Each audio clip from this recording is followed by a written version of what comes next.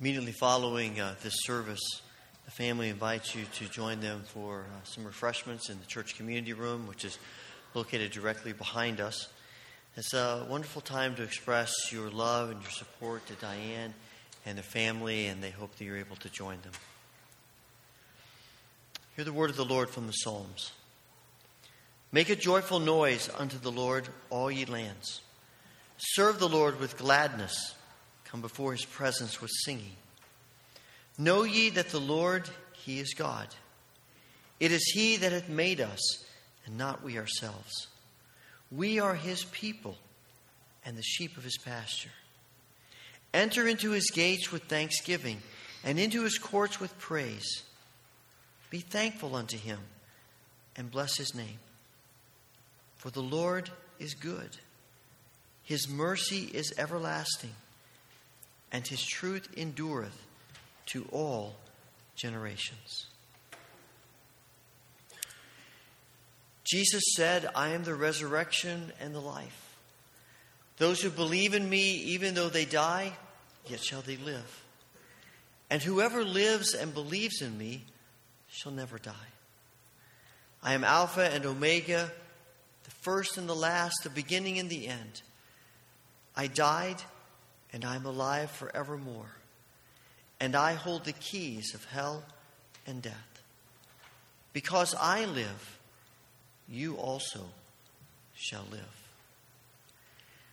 We have gathered here today to praise God and to witness our faith as we celebrate the life of Horace Emmons. We come together in grief, acknowledging our human loss.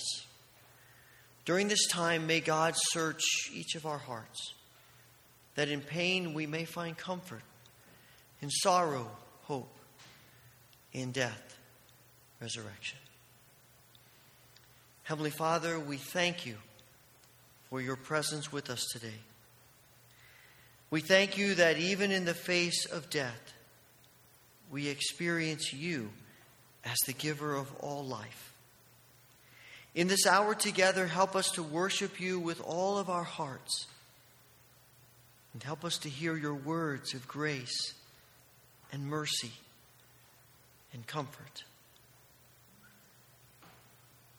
To the love of Christ, in whose name we pray. Amen.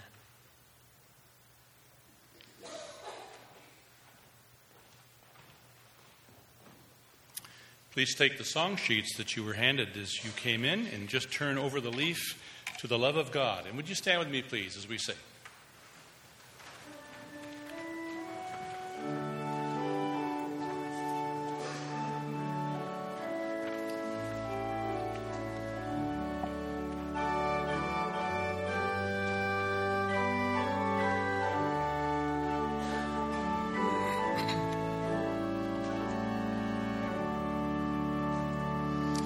Oh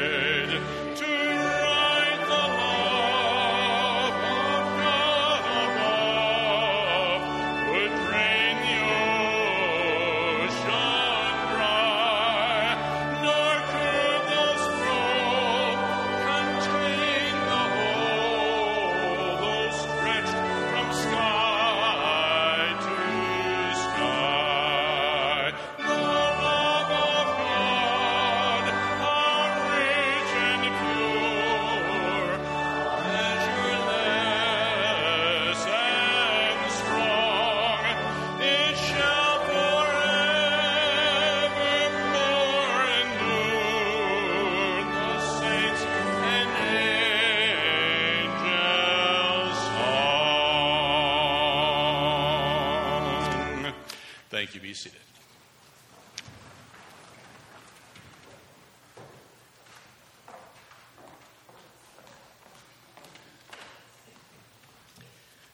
The first scripture reading is selected passages from the Gospels of Matthew and John. At that time, the disciples came to Jesus and asked, "Who then is the greatest in the kingdom of heaven?" He called a little child to him and placed the child among them. And he said, "Truly I tell you, unless you change and become like little children, you will never enter the kingdom of heaven." Jesus said, "Come to me, all you who are weary and burdened, and I will give you rest. Take my yoke upon you and learn from me, for I am gentle and humble in heart, and you will find rest for your souls. For my yoke is easy and my burden is light." For God so loved the world that he gave his one and only Son, that whoever believes in him shall not perish, but have eternal life.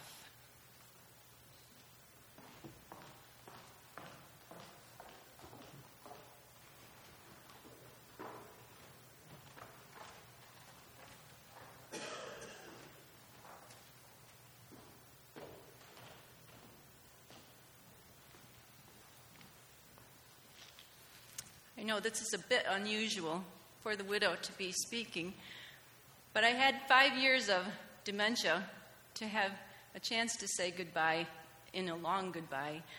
I did want to make some comments today, and first of all, "The Love of God" was Murtis Emmons' favorite hymn, and that's why we sang it. Murtis was a big part of Horace's life, and I want to acknowledge that. Ginny and Bob are here representing their other siblings, Beth and Alfred. Displayed on a case of soft drink, we read, "Live your life with moxie," and "distinctively different." That may well be an advertising slogan for the New England beverage called Maine in a bottle, but it could also describe Horace Emmons' life. Moxie. Are you familiar with the term? According to Merriam-Webster dictionary definition, moxie means the ability to be active, courage or determination, energy, pep, know-how. The Free Dictionary defines moxie as the ability to face difficulty with spirit and courage, aggressive energy, initiative.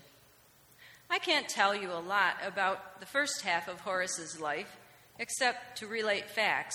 He was born in Maine, lived his entire life as the baby of the family, the youngest member of his generation on both sides. He lost his father at age 6, and then his mother died while Horace was serving overseas during World War II. In 1943, he married Murtis Wentworth, another Maine native, with whom he raised their 4 children. During a week in October of 1947, he fought a raging forest fire that destroyed vast properties, including the Emmons homestead. Horace and Murtis built a new house on the old foundation.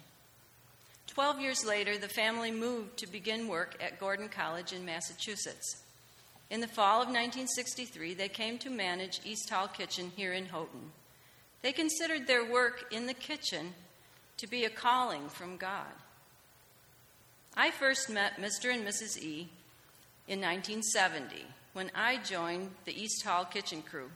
My job, scrubbing the dirt and grime away from surfaces behind the refrigerators and stoves, made me distinctively different, since I was encouraged to wear jeans when every other female employee was required to wear a skirt or a dress.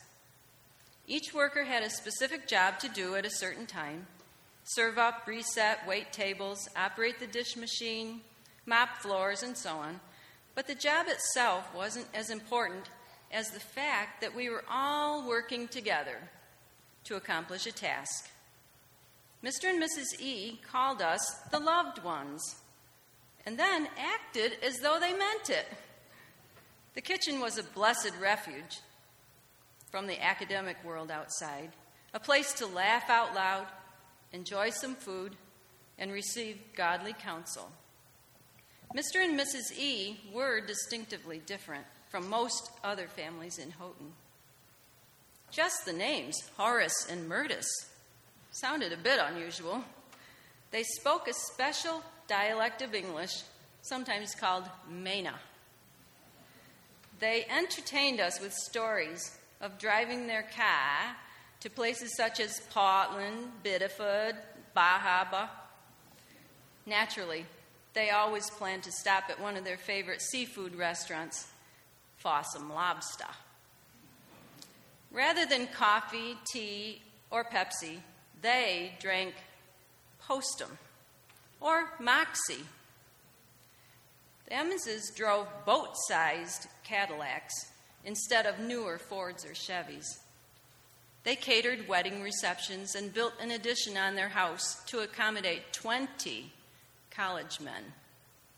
Every summer, the Emmons clan packed their bags and headed for the old country, back to Maine, where everyone knew all about Moxie, the beverage and the character trait. After a semester of wall scrubbing, I was promoted to assistant cook, largely because I lived at East Hall, and Mr. E. was looking for someone wanting to make an easy buck who could save him a trip back to campus in the middle of the night to turn on the meat ovens. I was thrilled when Mr. and Mrs. Emmons offered me a job working with them in the kitchen at a boys' camp in Bridgeton, Maine, for the summer of 1972. Moose Cove Lodge Kitchen was a very busy place, but whenever we had free time, Mr. and Mrs. E. shared funny stories and reminisced about places they had lived during their first 40 years. I learned to crack eggs with one hand, make the perfect cup of Postum, and sing, among other camp favorites, 3 blue pigeons, one was black and white. Whoa! See, Jenny knows that one. On the morning of August 24th, 1972, as Horace, Murtis, Beth, and I drove through a quiet intersection in Hollis, Maine, our lives were turned upside down and permanently altered. A weary driver ran a stop sign, broadsiding the Emmons vehicle. Murtis died at the scene from the impact. Still reeling in shock, I observed as Horace comforted Beth with the words, "Your mother's gone, but the Lord will take care of us." I admired that kind of childlike faith. A year following Murtis's untimely death, Horace and I were married at his home on a Wednesday morning, wearing Pendleton wool plaid suits. Following a gourmet meal prepared by family members, we drove away in a bright yellow CJ5 Jeep. Obviously, the term distinctively different still applied to Horace's life. In 42 years of marriage, we have gone places and done things, experiencing both pain and pleasure. The specific accomplishments are not my focus today. Somehow, I hope to tell you about the character of the man I married.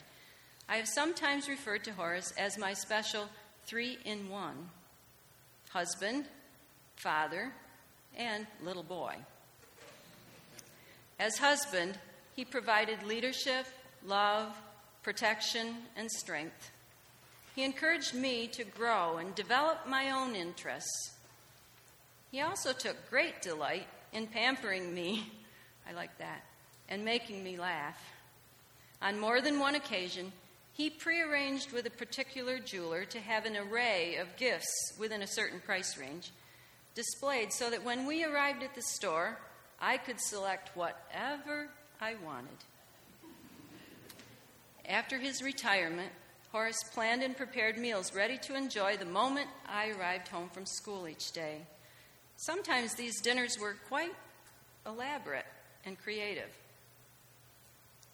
I I remember the time he hauled out all of our houseplants to the garage to create just the right atmosphere for a Hawaiian luau in the dead of winter.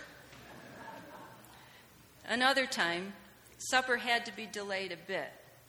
Earlier that day, he had accidentally broken a small figurine and thought I would be upset. So, he gathered all the other figurines, dolls, stuffed animals, whatever he could find, and arranged them in rows on the kitchen counter. He asked me to come in quietly because there was a funeral in progress for the broken figurine. Much as a father would teach a child, Horace taught me how to accomplish heavy tasks without having to use brute strength. I learned that pulling nails from used lumber went much better with a small block of wood under the hammerhead. Heavy appliances could roll more easily into place if you took time to put a dowel underneath. Pulleys could lift beams into place if you were building a shed without electricity or power equipment. Horace was 33 years older than I, and in that time he had accumulated a wealth of knowledge and practical experience which he was willing to pass along to me. I will always be grateful for the skills that he taught me. Probably Horace's most endearing character trait, had to do with his status as baby of the family. As I mentioned earlier, he was the youngest child on both sides of his generation. In some ways, Horace refused to grow up and take himself too seriously. He was neither intimidated nor impressed by people who thought they were better than other folks. Throughout his life, Horace remained optimistic and playful, enjoying the company of children as well as adults. He had an active imagination. One of his favorite aprons read, "What you see is what you get." Horace's childlike faith in God was not complicated. He believed that the sinless Jesus was born of a virgin, died on the cross, and rose again, paying our sin debt and offering forgiveness and eternal life for anyone who put their trust in Christ.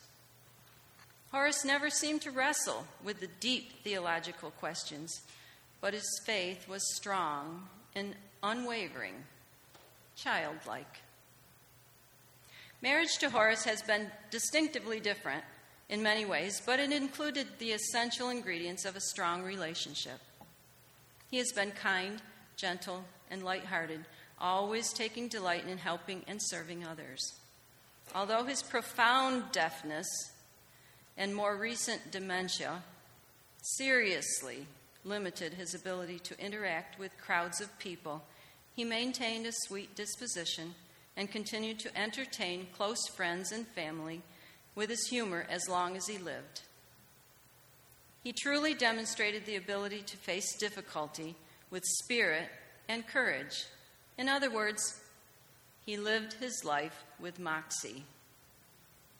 The following is a clip recorded in 2011 of Horace reading from Patrick McManus's story, How to Go Splat, describing the criteria for scoring style points when someone trips and falls. Down the stairs, whip, slam, whip, slam, whip, slam. I once saw a guy who was backing out a hind quarter belt doing multiple back flip down a steep, rocky trail. By the time they were finished, the hind quarter belt looked to be in better health than the In regard to style, it is important to maintain proper facial expression during the duration of the fall. I prefer a look of casual disinterest, at least until I have plummeted past the 10-foot mark. Then I employ the standard grimace, The important thing to remember about the grimace is not to do it too long or too hard. Otherwise, the grimace may last longer than the injuries. I've known outdoorsmen who 3 months after they'd recovered from a fall still looked as if they were about to hit.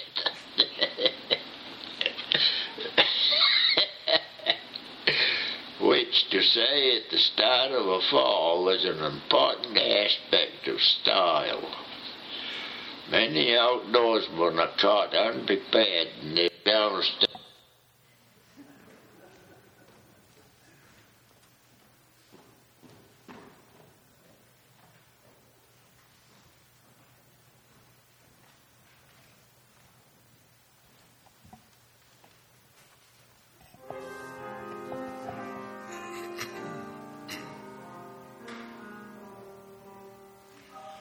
Trust in the Lord with all your heart. This is God's gracious command. In all your ways acknowledge Him, so shall you dwell in the land. Trust in the Lord, O troubled soul. Rest in the arms of His care. Whatever your lot, it mattereth not, for nothing can trouble you there. Trust in the Lord, O troubled soul. Nothing can trouble you there. Trust in the Lord who ruleth all, seeth all things that are there. Be it a birdling in its nest, or yonder uttermost star. Trust in the Lord, His eye will guide all through your pathway ahead. He has redeemed and He will keep. Trust Him and be not afraid. Trust in the Lord, O troubled soul. Rest in the arms of His care. Whatever your lot, it mattereth not, for nothing can trouble you there. Trust in the Lord, O troubled soul. Nothing can trouble you there.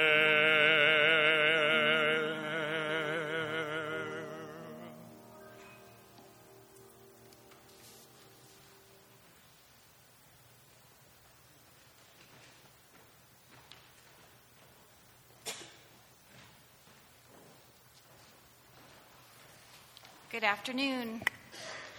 I have the privilege of sharing some comments and stories and memories from our neighbors and friends of Horace and Diane's. And Diane, thank you for this honor. I could easily fill up this whole time just with memories from our family. Horace had such a deep impact on us, as you do as well. But that would be selfish, and there's so many other really good stories to share. So I will begin and end, though, with stories from my children, if you don't mind. First, I would like to share from my daughter, Angie's memories. Angie says, Mr. Emmons was a fixture of my childhood. He often saved the day with his little green tractor, plowing us out after snowstorms or helping out with family projects. and he let us ride our bikes in his wonderfully smooth blacktop driveway. He taught me to speak slowly and to make eye contact when talking to people who have trouble hearing. I've grown up and moved away, but whenever I come back to visit, Mr. Emmons would be sitting in the same chair, in the same corner, watching the same reruns of Hogan's Heroes or Andy Griffith. I will miss him. He was a great neighbor, and Tucker Hill won't be the same without him. John and Sue Babbitt have been friends for over 50 years with the Emmons, and they shared some memories from way back in the Houghton College years, where John was the night janitor and Horace would leave snacks for him to eat while he worked. Several neighbors also mentioned that John Deere tractor as a tool that Horace would use to help out in so many ways. The Danners fondly remember Horace helping them with their lawn and their garden. Margot Kettlecamp said for many, many years during the worst of blizzards, Horace was out early in the morning plowing our driveways while we were still in bed. Nathan Danner mentioned Horace pointed out a little seedling of an apple tree that was growing on his property while they were working on it. They're still eating the apples from that tree to this day. Their yard and gardens still have borders set by that John Deere. So many neighbors mentioned the kindness and the generosity of the Emmons in their memories, from sharing garden vegetables to allowing so many of us the joy of swimming in their pond. The Clarks remember many hours of working with Horace, tinkering with machinery, or on the many inventions that he created. Joanne Young fondly remembers cookies Horace baked while working in the dining hall at the college. Goody Stevenson remembers the wedding cakes and tea sandwiches he made for their wedding.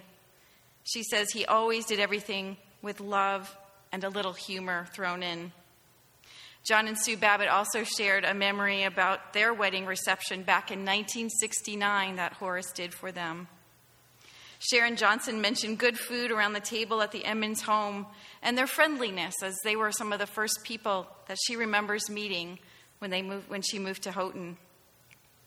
Laura Dibble mentioned what a great friend Horace was to her dad, and Ron and Sylvia Duttweiler says Horace always had a pleasant smile and a good listening ear.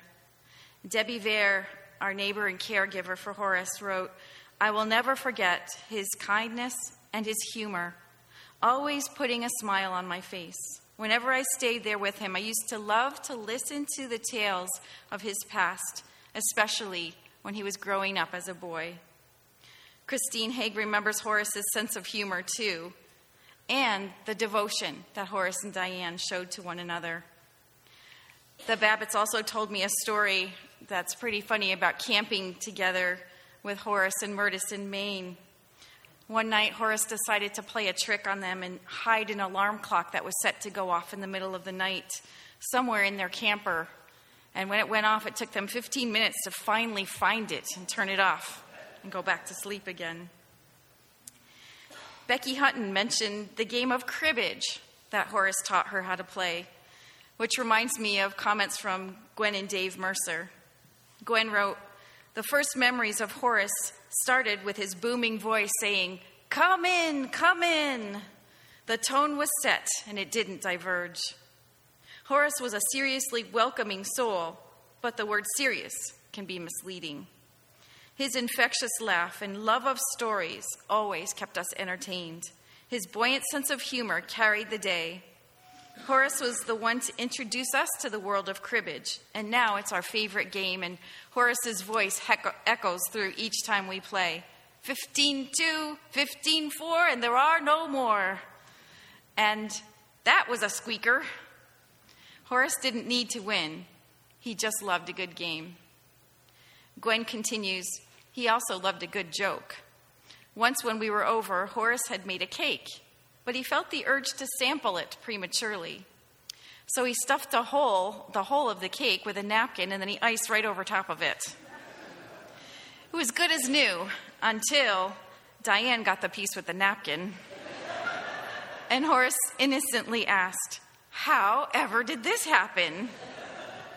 His infectious laugh and love of stories always kept us entertained. His buoyant sense of humor carried the day. How we enjoyed and were warmed by our sweet times with Horace and Diane.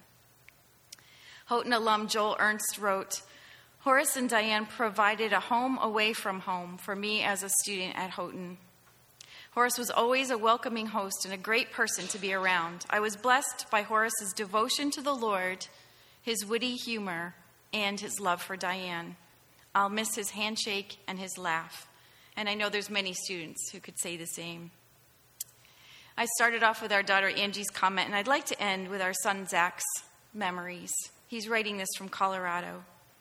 He says, Mr. Emmons is one of my all-time favorite people. I can't believe he's gone. We grew up hearing expressions like something was ski-jawed, and now we're cooking with petrol. And those expressions have become part of our family's vernacular. Zach says, I had the privilege to grow up just across the street from the Emmons. I got to spend quite a bit of time with him over the past 25 years. My first memory of Mr. Emmons are of playing with his very well-trained dogs and eating blueberries from his bushes. He would tell me his dogs understood English just fine, but they don't speak it too well. After a few years of skinning my knees on his blacktop when I rode my bike, Mr. Emmons asked my dad's permission to let him teach me how to drive his tractor. He had recently traded Old Red for a shiny new John Deere. Mr. Emmons taught me how to drive it and how to take care of his tractor, and he and I completed many interesting projects at the Emmons house and around the whole neighborhood. I've used the skills that he taught me many times since then. In fact, as I'm writing this, I've just finished plowing the snow here at the ranch in Colorado. More importantly than mechanical skills, cribbage, witty sayings, and lore, Mr. Emmons taught me a lot about being a generous person and a good neighbor. He and I had a great time plowing driveways and gardens all over Tucker Hill. My most treasured memories of him will be the times we spent just hanging out on the porch and talking. He didn't ever sit me down to talk about life, but he taught me many, many things through his gentle and generous manner. Even in the past few years, when he often didn't remember who I was when I'd come to visit, he always had a few nice things to say and a funny comeback or two. I consider Mr. Emmons my third grandpa, and I will miss him dearly in the years to come. I wish I could be there today to join you all in celebrating this great man's life. There is one thing we all agree on. There couldn't be a better neighbor than Horace and Diane Emmons. And Diane, you've taught me so much about what it means to be servant-hearted and to love. You took care of Horace so well these past years. You're a wonderful example of a godly life, and I'm so thankful for both of you.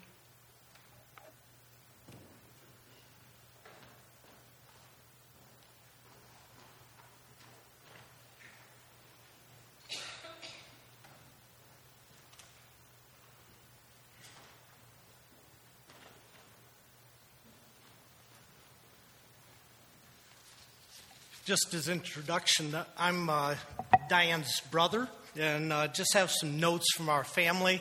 Horace was very, very special to the entire Lytle family, and we loved him dearly. My oldest sister, Sherry, sent a note. She said, I think the first time I really spent time with Horace was when our dad was in the hospital in Rochester having his heart valve replaced. I was staying in one of the hospital family rooms with Mom. Each day, Diane and Horace would drive up and to visit and often bring along some snacks for the evening.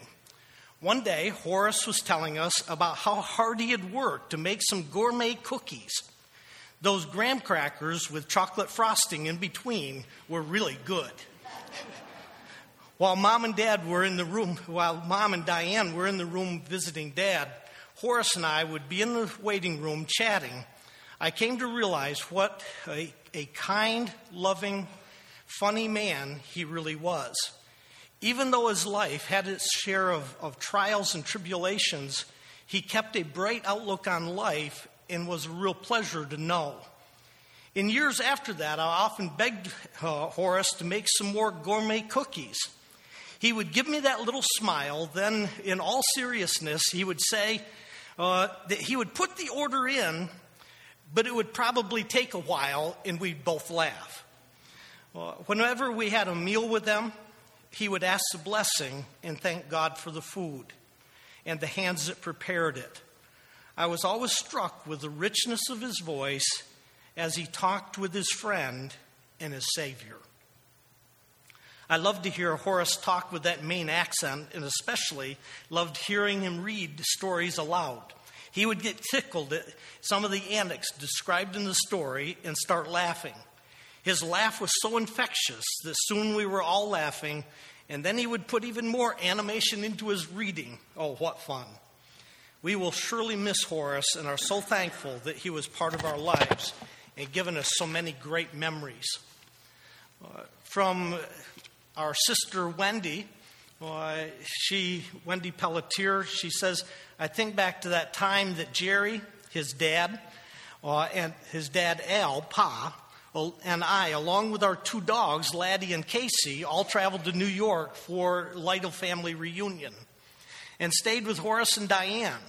Horace, as a general rule, had a preference to avoid extending invitations for visits by four-legged family friends, but he made an exception to the rule in our case. Horace, Jerry, and Pa all enjoyed playing cribbage together, one game after another, and thankfully the visit came with the canine cousins, Laddie, Casey, and Daisy.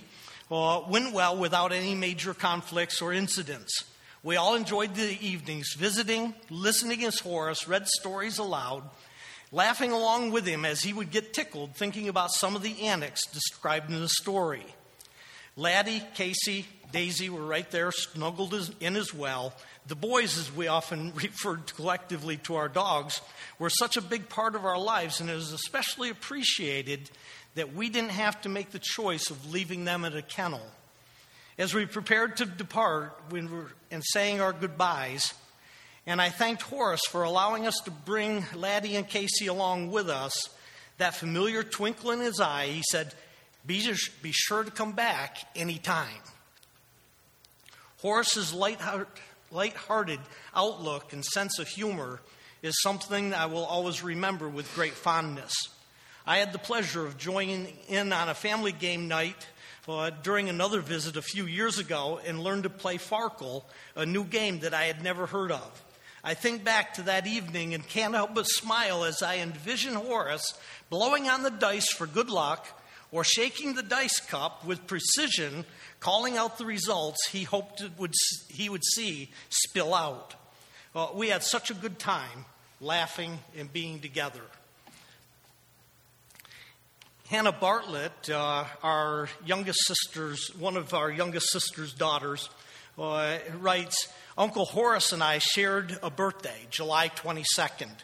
We decided that gave us a special bond since we shared the best birth date one could have. We often talked about our birthdays, how far apart they were, how it was such a good time of year to celebrate, and famous people who shared our birthday, people like Bob Dole. Some of my favorite memories of Uncle Horace are cribbage games, his always present wit, his parting goodbye, be sure to come again. He was so special and so loving and always made me laugh. A few months ago, Greg and I had the privilege of spending a weekend with Aunt Diane and Uncle Horace, while Greg and Aunt Diane worked tirelessly installing a shower in the respite. Livy, Lucy, and I had a special task of spending time with and taking care of Uncle Horace. We would introduce ourselves every time he woke up from a nap and remind him where Annie was again. He could never quite seem to remember who this Greg fellow was, but he sure was taking a long time on that shower. At one point, we spent a good hour talking about his travels in Europe and how much he enjoyed it there, stories filled with details about the weather, the behavior of people he met, and different places he got to visit. Later, after he fell asleep, Aunt Diane informed me he had never been to any of those places. We just laughed and laughed. Another story time, he apologized that his wife was away on a trip overseas, and he guessed I would have to do all the cooking. I will always be thankful for the time I spent with Uncle Horace and will look back fondly on those memories. He will be missed, but how precious he is that he is now with our Savior. I look forward to seeing him again. Heaven has been made all the more special with his arrival. God bless. Our brother Kevin called the other day and shared a couple of things. He said, Horace always took the day as it came, with the blessings as well as the difficulties. Talking with Horace when he was 90, Kevin says, I asked him how he was doing, and Horace replied saying, I seem to be good. I'm taking good nourishment. And after a brief pause, he continued with that well-known twinkle in his eye, I could die today, but if I do, I'll be surprised. He loved life. His wife, Pat, wrote, he was quite a guy. He taught my children how to smash flies against the wall instead of swatting them. He also taught them how to chant, we want food, while pounding the handles of their forks and spoons on the table in rhythm. All the while, quietly he sat there with an innocent smile on his face and twinkle in his eye. Leah Keppel, another niece, says, we'll miss his smiling face, his love for the Lord shown to all of us, and generous life that he lived. Thank you, Lord, for blessing our lives with Uncle Horace. I choose to remember him, always making others laugh and smile. You will be greatly missed. As I was thinking about what to share, a few different things came to mind, and they're thoughts that you've heard repeated a number of times already. Horace loved and enjoyed life. He enjoyed life. He had a joyful outlook on life, and it impacted everyone that was around him. Great impact. He also loved and cherished Diane as Annie,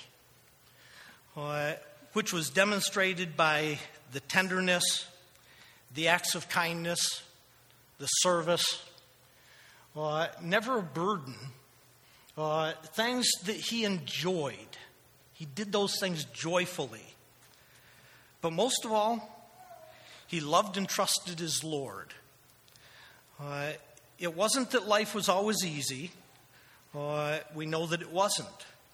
But regardless of life's circumstances, when you heard him pray, you sensed that a great reverence for the Lord and his intimate relationship with the Lord. What a great example to follow.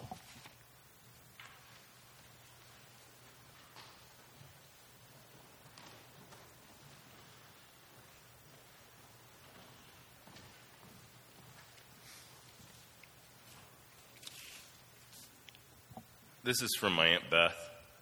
I'm Tom, Robert's son.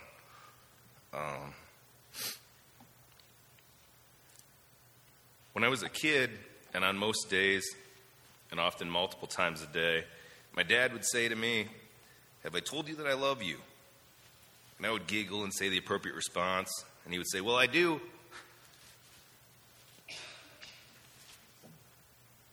He took me to see the original 101 Dalmatians several years in a row, she says. He used to pull a toboggan behind the Jeep.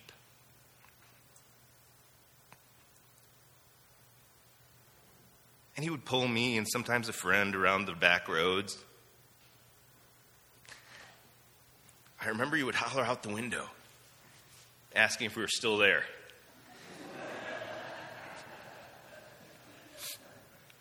Used to annoy me, she says, and evidently he heard this in my voice, but I was thinking, where else would I be? The one time he didn't holler, he took a sharp corner too fast, and me and my friend went headfirst into a snowbank. Dad didn't know he had lost us. Finally, he came back, but it took a while. She also mentioned that she had the privilege of reteaching him cribbage many years ago, which has brought joy to many, so thank her for that.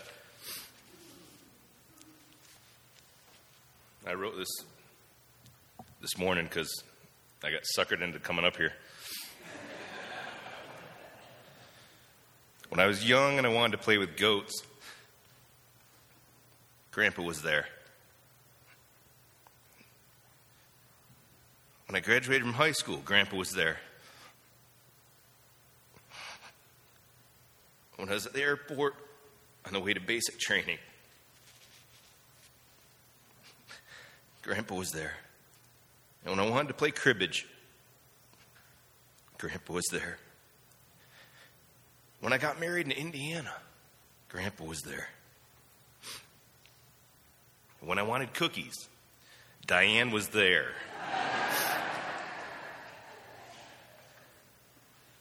I smile whenever I see a goat or a John Deere tractor, because Grandpa's there. Although we'll miss him dearly, now heaven is a bit better because my grandpa's there.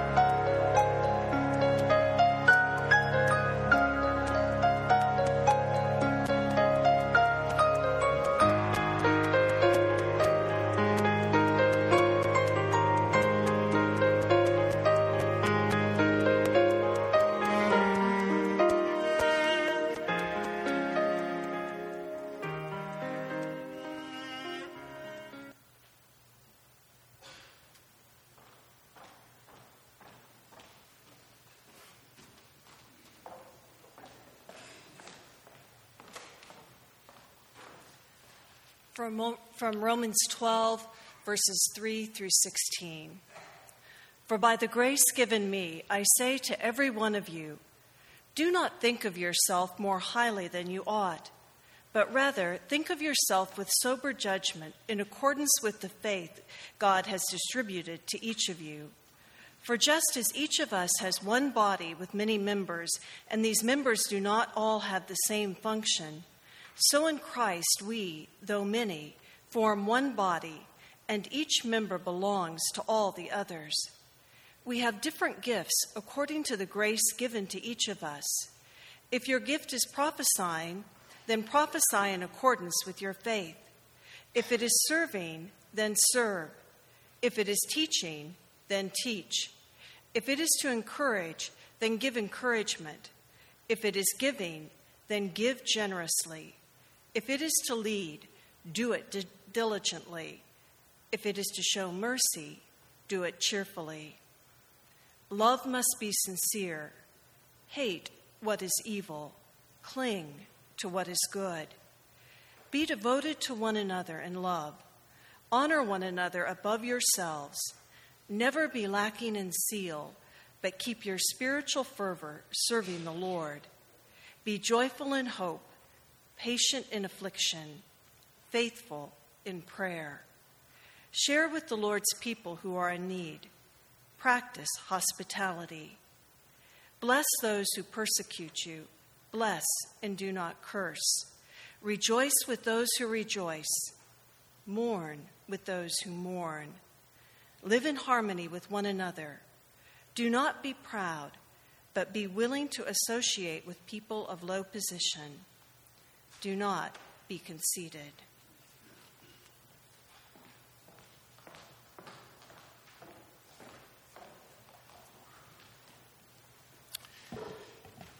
If you're able, please take your hymnal and we'll turn to the number 368, verses 1, 3, and 4. Please rise if you're able.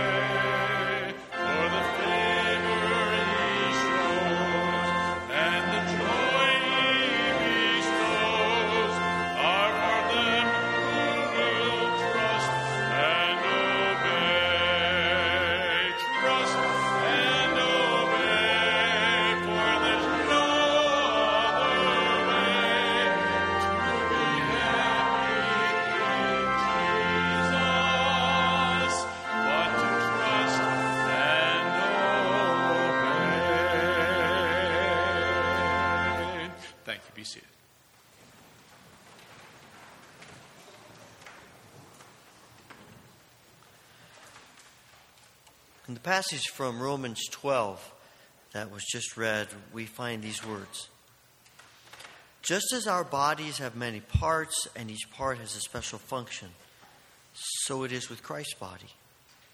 We are many parts of one body and we all belong to each other. In His grace, God has given us different gifts for doing certain things well. It seems to me that those words are a good description of Horace Emmons' life.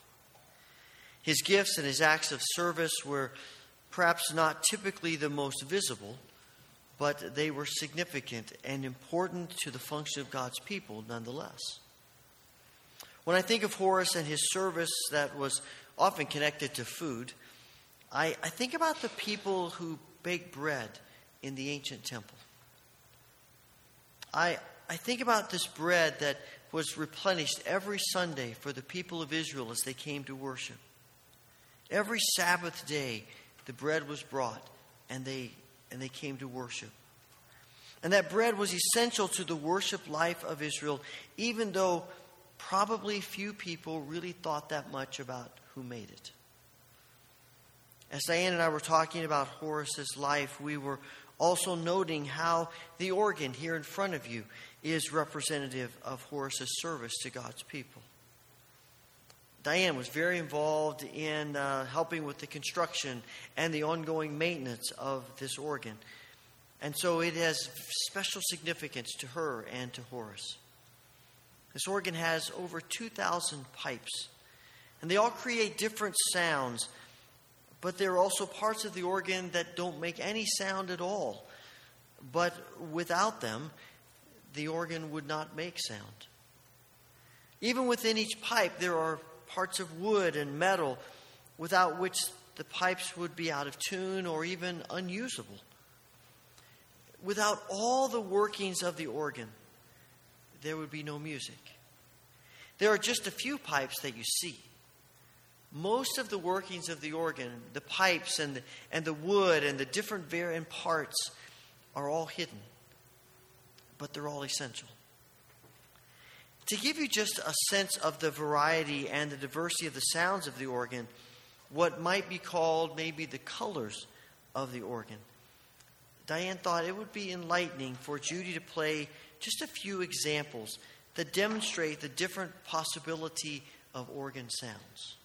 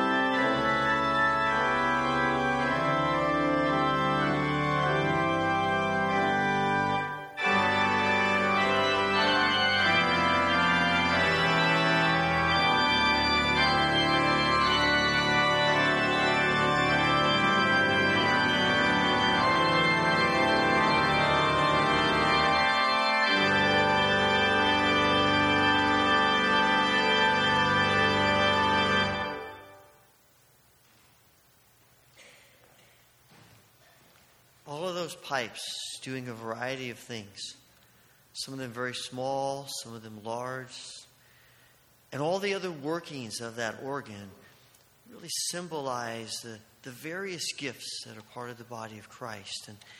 And again, some of those things are more visible. Many of them are unseen, but all essential and important. But as important as it is to recognize the various gifts that make the church and God's people, eventually we come to realize and recognize and acknowledge that it all is done that we might bring glory to God. All the ways in which we use our gifts, all the ways in which we serve one another is for the purpose of turning our attention to God. The bakers put out the bread every Sabbath for one reason: to remind the people of God of His unending provision and of His love. Every time the people go to the temple for worship, they see the bread and they are reminded that God has cared for them in the past and God has promised to care for them in the future, and God is with them even in that moment. And the service of preparing the bread for the temple and all the ways in which we serve today are intended to help us see God and know God and experience God and really ultimately to trust God. We've gathered here today not only to celebrate the life of a man who served God and others, but also to remember God's grace and goodness that made His service possible. We're here this afternoon really because God is good and because God is with us. We can approach this day of death with grief and rejoicing because God is good and God is with us. Christmas is a time to remember that God has come in human flesh and that through this baby born in Bethlehem, we know that death isn't the end. Sin does not have the last word. That we can be restored and renewed and experience the deepest longings of our souls.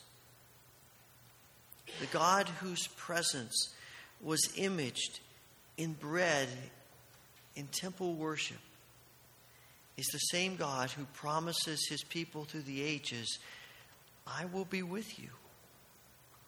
And Jesus is the ultimate, final realization of that promise. He is called Emmanuel, God with us. And because God is with us, because Christ has come, we have hope for eternity and we have hope for today. We have hope that God is enough for our grief, our pain, for our yearnings, for our fears, for every struggle of the human heart, soul, mind, and body. This is the God who comes among us. This is the God who has promised to be with us. I love the hymn whose title is simply, "My Hope is in the Lord." The last verse of that hymn declares, "His grace has planned it all. 'Tis mine but to believe, and recognize His work of love, and Christ receive. For me He died, for me He lives, and everlasting life and light He freely gives." That promise is true because Jesus has come. So that even on this day of death, this day of grief and sorrow, this day that brings to us pain and struggle, even on this day, because Christ has come, we have joy and peace, and we know grace and hope. Amen.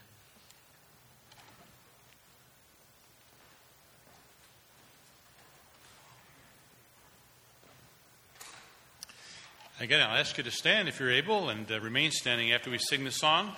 It is in your hymnal. You'll see it there, number 457. Please stand.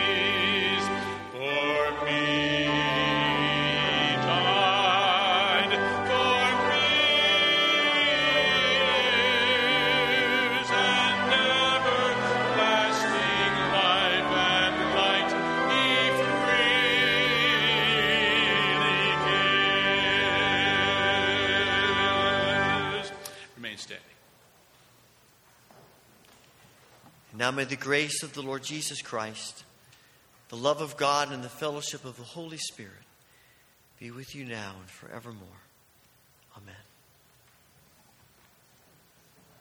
Amen.